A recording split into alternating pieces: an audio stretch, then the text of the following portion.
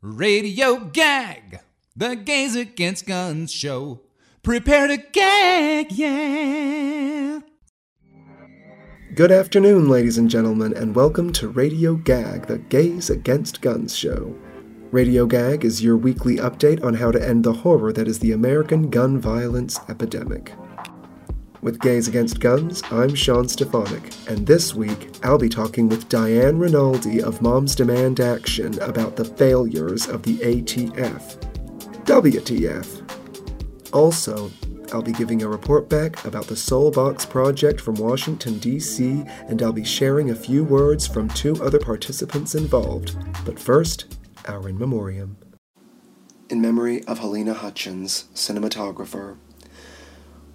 Halyna Hutchins was born in 1979 in the USSR and grew up in the Russian city of Murmansk, where her father served in the Soviet Navy.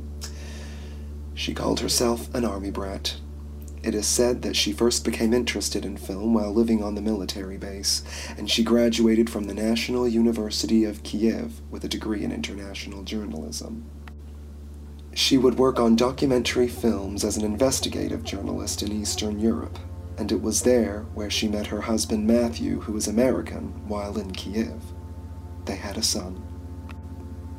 She moved to Los Angeles, California to focus on filmmaking, taking on roles in production and fashion photography. And while in Los Angeles, she met Bob Primes, a cinematographer, who encouraged her to apply to the American Film Institute Conservatory, where he was a teacher. She was accepted and began studying there in 2013 for a 2-year master's program, which she graduated from in 2015.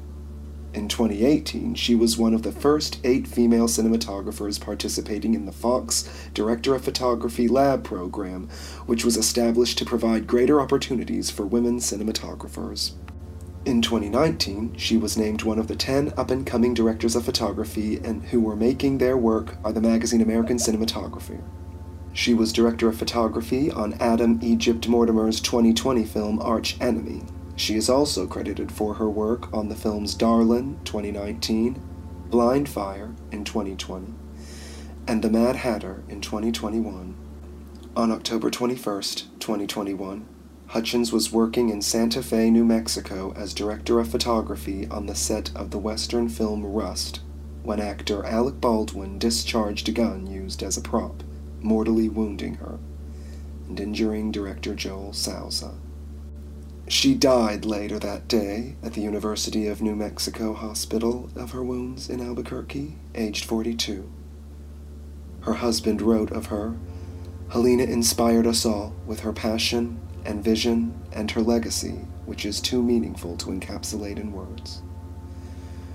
This is truly a senseless tragedy. We honor you today, Halyna Hutchins.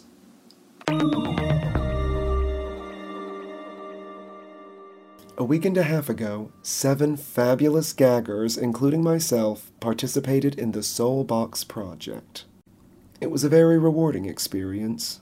We tabled and connected with other gun violence prevention organizations. The mall, next to the Washington Monument, was powerfully decorated with countless bags full of 250 small boxes the size of a fist, all decorated to the detail to represent both lives lost to guns and those who were injured. There was also a great wall decorated with these boxes as well, and the countless, seemingly unending amount of these boxes that were decorated there, whether in the bags or on the wall, was overpowering. And each organization had a different way or reason for becoming involved. Here are 2 of their stories. Hello, good afternoon, ladies and gentlemen. This is Sean Stefanik and Sarah Germain Lilly. We are here with Radio Gag at the Soulbox Project here in Washington, D.C., talking to Ronald Kincaid from Bellingham, Washington. Good morning, Ron. It's nice to meet you. Yeah, absolutely. So, Sarah, take it away. Yeah, well, we just got our booth set up, and you can hear people talking. People are passing by. And so I made Ronalie's acquaintance. And sure enough, she's from my hometown, my family roots, Bellingham. So, Bellingham, Washington. So, Ronalie, tell us a little bit about how you got involved in the Soulbox Project. Well, I am friends with the friends of Leslie Lee. Leslie Lee and this group all went to grade school and high school together. And so when she first started it and said, we're going to fold these boxes and learn how to fold the boxes. Well, folding the boxes is kind of hypnotic. I mean, you just do it. It feels good. You feel like you're doing something. And so that's how I started, and that was probably 2 years ago. And then it was so exciting. Washington, D.C. is a big, exciting thing for us. So, and then it was going to be here. You mentioned that your first time coming to D.C. was in 1965. Right. Why don't you tell us just a teeny bit about that? Well, 1965, yeah. I just finished my junior year in college, and I was on my way to Europe, and I stopped here, and I was wildly impressed then. But it's changed a little, but not much. I mean, it's still, and I still just walk along and see, like, the Washington Monument, just in awe. I mean, there it is. There it really is, which is really something. It's incredible. And it takes us, I mean, the political situation, everything is so fraught. And that you see those big buildings, and all of a sudden it's bigger than, and then same with this whole event. I mean, having this kind of memorial for those kind of nameless people that are lost is really emotional and touching. And I'm very glad to see you here. I'm very glad to be here today. Yeah. Well, thanks so much for talking with us today. I'm glad to. Thank you. Super. Up next with Radio Gag, reporting to you from the Soul Box Project here in Washington, D.C. I am Sean Stefanik here talking to... Audra Grace. And what organization are you here with, Audra? North Decatur Presbyterian Church. That's wonderful. How did you get involved with the Soul Box Project? So North Decatur Presbyterian Church started a ribbon project back in 2014 in response to a law that expanded where guns could be carried, and that included churches. And so we started posting these ribbons with people's names on them of everybody who died of gun violence in the state of Georgia. And we unfortunately got to a point where we had to retire the ribbon project because of how massive it was to maintain. But we continued to read out the names of the people who died in the state of Georgia once a month, every third Sunday. And one of our members connected with the Soul Box Project in order to help us continue to have a visual of what this is, to keep it present. That's kind of how we started and have just continued to evolve. We really started to make more boxes and things when COVID hit, and it was sort of a way to have folks from our community continue to engage and just lift up and recognize all of these people who should be still with us, and many more who are just injured and don't get talked about. That is a very important aspect to talk about, the people who don't get talked about, who are those who are merely injured but not killed, because it's still just as important, and it is the same thing. Just one more quick question. Have you seen a very positive response from any of this? I'm hoping that it draws attention in a way that moves people to the persons behind this. It's not about taking away gun rights. It really is about recognizing how many people we're losing and how traumatic that is for our communities. It absolutely is. Thank you so much, Audra. You can find out more about Soul Box Project by going to their official website, soulboxproject.org, and on any major social media platforms such as Facebook, Instagram, and Twitter. Good afternoon, ladies and gentlemen. With Radio Gag, I'm Sean Stefanik, and we have with us today Diane Ronaldo of Moms Demand Action joining us today. Thank you so much, Diane. Thank you. I'm really glad to be here. Thank you for inviting us. Absolutely. So, Diane, you do have some knowledge about our current situation. concerning the ATF, the Bureau of Alcohol, Tobacco, and Firearms and Explosives. And what were some of the ways, Diane, that you and Moms Demand Action have come up with to try to straighten out some of these wrinkles in the system? Thanks for the question, Sean. We're a very research and evidence-based organization. So we don't make decisions or recommendations based on feelings, although lots of people on the other side of the issue try to claim that we do.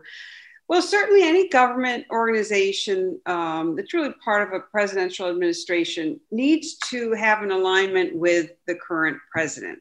And so what has happened is about 15 years ago, the gun lobbyists got hold of, their politicians, and certainly one of their influences, money. And they changed the rules so that the director of the ATF must be approved by the Senate, as opposed to just being appointed by the president. So then in the 15 years since then, they have not approved more than one permanent director. That makes a really big difference because an acting director just does not have the influence. They don't have the time to really align themselves with the administration's strategy and then to act on that strategy. When you have someone appointed by the president, approved, now of course approved by the Senate, and really in there on a full-time basis, that's just a much more effective director. So the NRA lobbyists got what they wanted. By making it a Senate-approved position, they've basically blocked every nominated director but one. The other thing is money. I mean, it's one of the most undersourced agencies in the federal administration. It's just really, it doesn't make sense. They are in charge of enforcing the country's gun laws and executive orders relating to firearms, but they are basically working with the same resources they had 30, 40, even 50 years ago. So really a permanent director and resources would be a great start. I should say so. It looks like Biden hasn't put a lot of money into the ATF since he took office, which, I read that there was only something like a 5% increase in the budget, and that's still considerably low considered to the, education department and, other organizations such as that. It definitely seems very low. I don't know the administration's justification for such a small increase in the budget. I mean, they have really taken some steps forward, this administration, though. Earlier this year in June, the Department of Justice announced the formation of what they call firearms trafficking strike forces. And, these are supposed to go after the illegal trafficking of arms in some of the hot spots across the country, which would include into New York City. But part of the enforcement, or how these strike forces would work is coordination between U.S. attorneys and the ATF. And how effective can the ATF be in this if it's under-resourced, underfunded, and doesn't have a permanent director? So, they do seem to continually, the ATF does seem to continually have its hands tied, at least one hand behind its back. But we are encouraged by things like that. You may know that illegal gun trafficking is actually New York City's biggest issue when it comes to gun crime. It certainly is.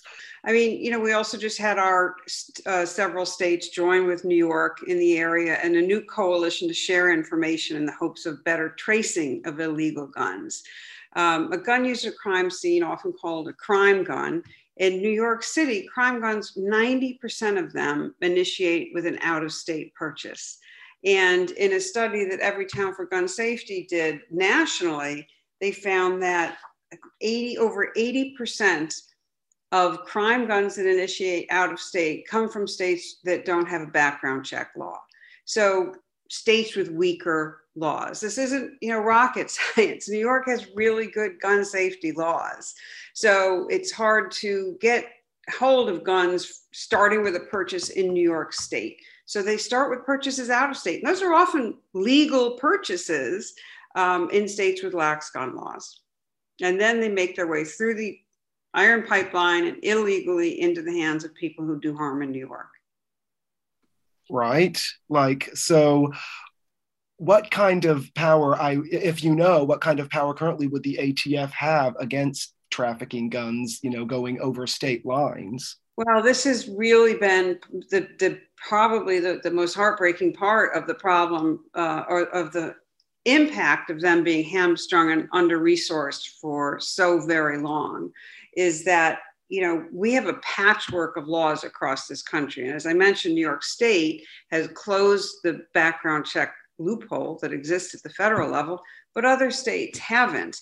And only a federal organization like the ATF can really help stop that trafficking of illegal guns. And there's so many restrictions put on them for actually really directly addressing this, that the problem has gotten far worse, and not really nothing effective, quite frankly, has been done to stop illegal trafficking.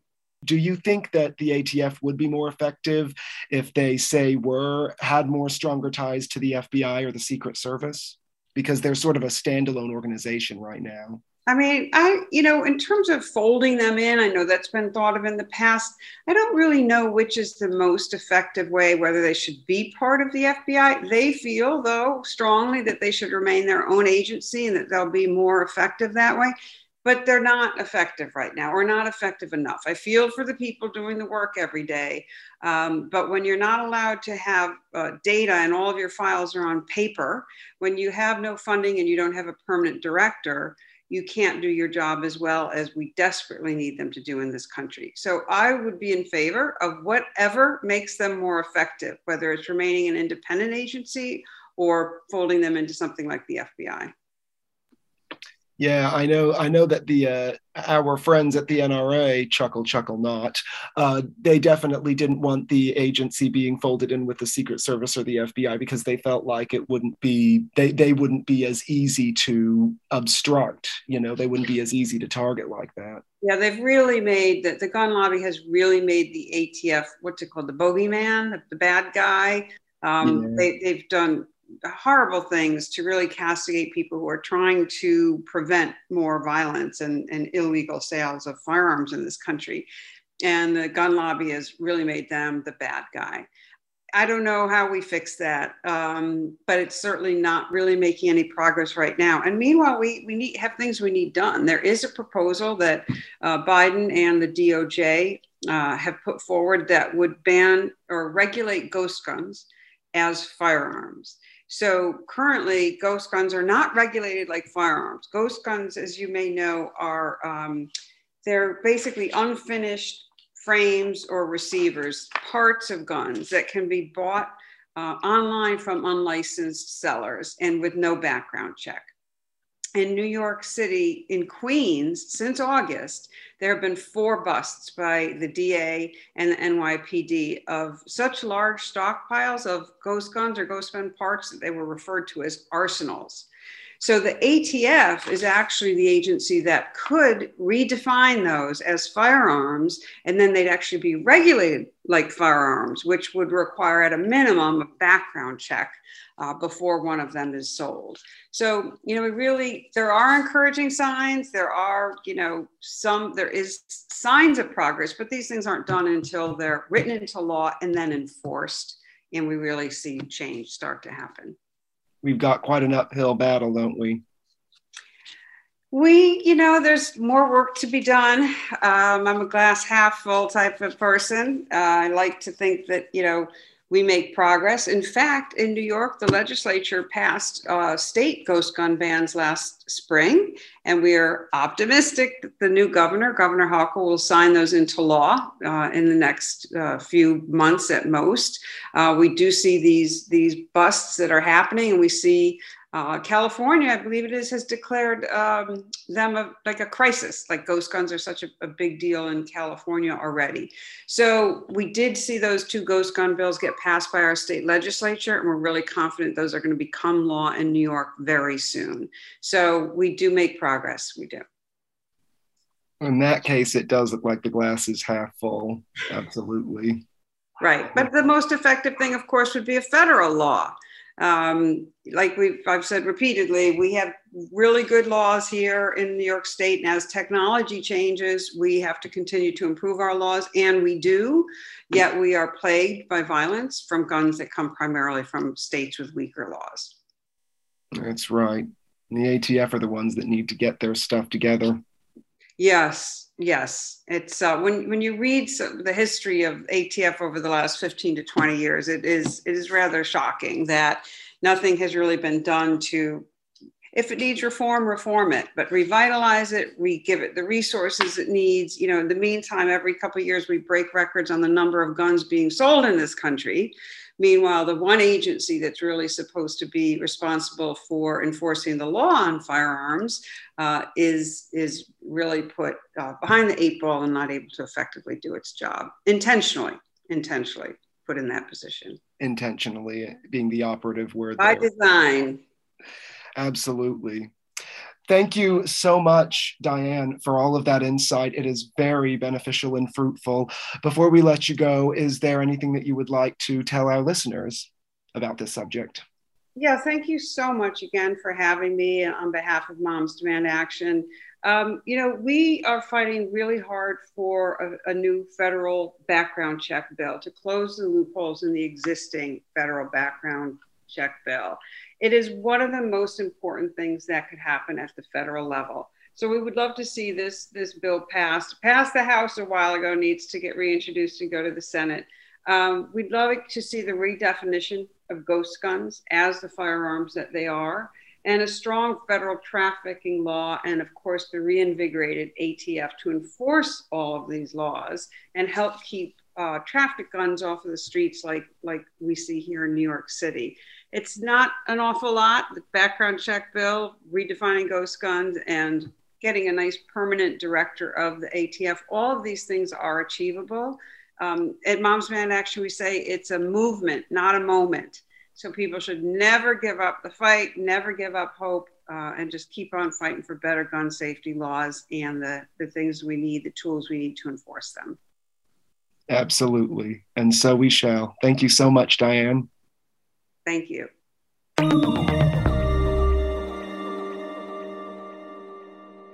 To find out more about working with us, please go to gaysagainstguns.net or follow us at Gays Against Guns NY on Facebook and Instagram, or Gag No Guns on Twitter. Another great way to get involved is by becoming a WBAI buddy. A WBAI buddy is someone who keeps our unique volunteer-run radio show going by giving a small donation every month. Just a modest monthly contribution can really help keep us on air here at WBAI to bring you this live show every week. Just go to WBAI.org or call 212-209-2950 and become a BAI buddy in the name of Radio Gag. Thank you for listening, ladies and gentlemen, and we will be back next Tuesday and every Tuesday at 2:30 p.m. And don't forget, you can listen to our previous shows anytime on the WBAI website or on any major podcast platform. We leave you now with our fabulous political singing quartet. Sing out, Louise! Well, I think it would be nice if we could break your lobby, 'cause no, not every lobby knows how to lobby like you. No, and you never think twice before you take our dreams away. Well, we say f*** the NRA and all the cash you blew. Oh yeah, you bought up Congress for $20 million, and then the White House $30 million more. Well, you can spend your heart out a billion zillion. We don't care about your money, we are showing you the door. 'Cause we gotta have faith. We gotta have faith. Oh yeah, we gotta have faith, the faith, the faith. We gotta have faith, the faith, the faith. Baby, we won't go back to yesterday. So please, please, please sashay away. You were giving us the blues. Baby, we're gonna break the money chain. Then we won't have to feel the pain of another day loaded down with a lot of bad news. Just watch this river become an ocean. Listen, do you hear that mighty roar? Yeah, baby, we'll keep resisting your evil notions. We have had it up to here and we are showing not one more. 'Cause we gotta have faith. We gotta have faith. Oh yeah, we gotta have faith, the faith, the faith. We gotta have faith, the faith, the faith. Ah.